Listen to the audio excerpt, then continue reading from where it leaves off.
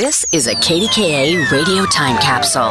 Now, the CEO and president of the Heinz History Center, Andy Masich.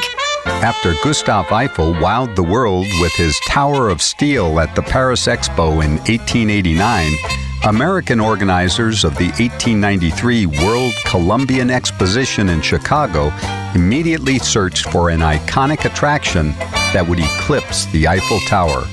George Ferris, a 33-year-old Pittsburgh engineer, responded to the planners' call for a bold and unique structure. Ferris proposed a mammoth revolving wheel, similar to a bicycle wheel, that would take visitors a dizzying 250 feet in the air for a bird's-eye view of the expo below. Fair directors originally dismissed his idea as impossible, but agreed to let Ferris try to build the daring ride.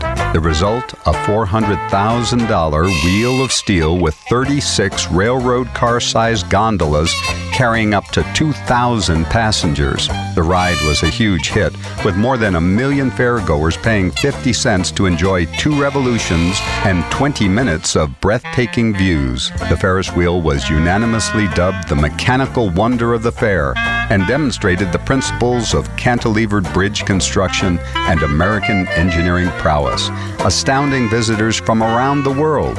Ferris's attraction was so popular that the organizers of the St. Louis World's Fair brought back the ride in 1904. More than 100 years later, Ferris wheels continue to delight and amaze riders around the world.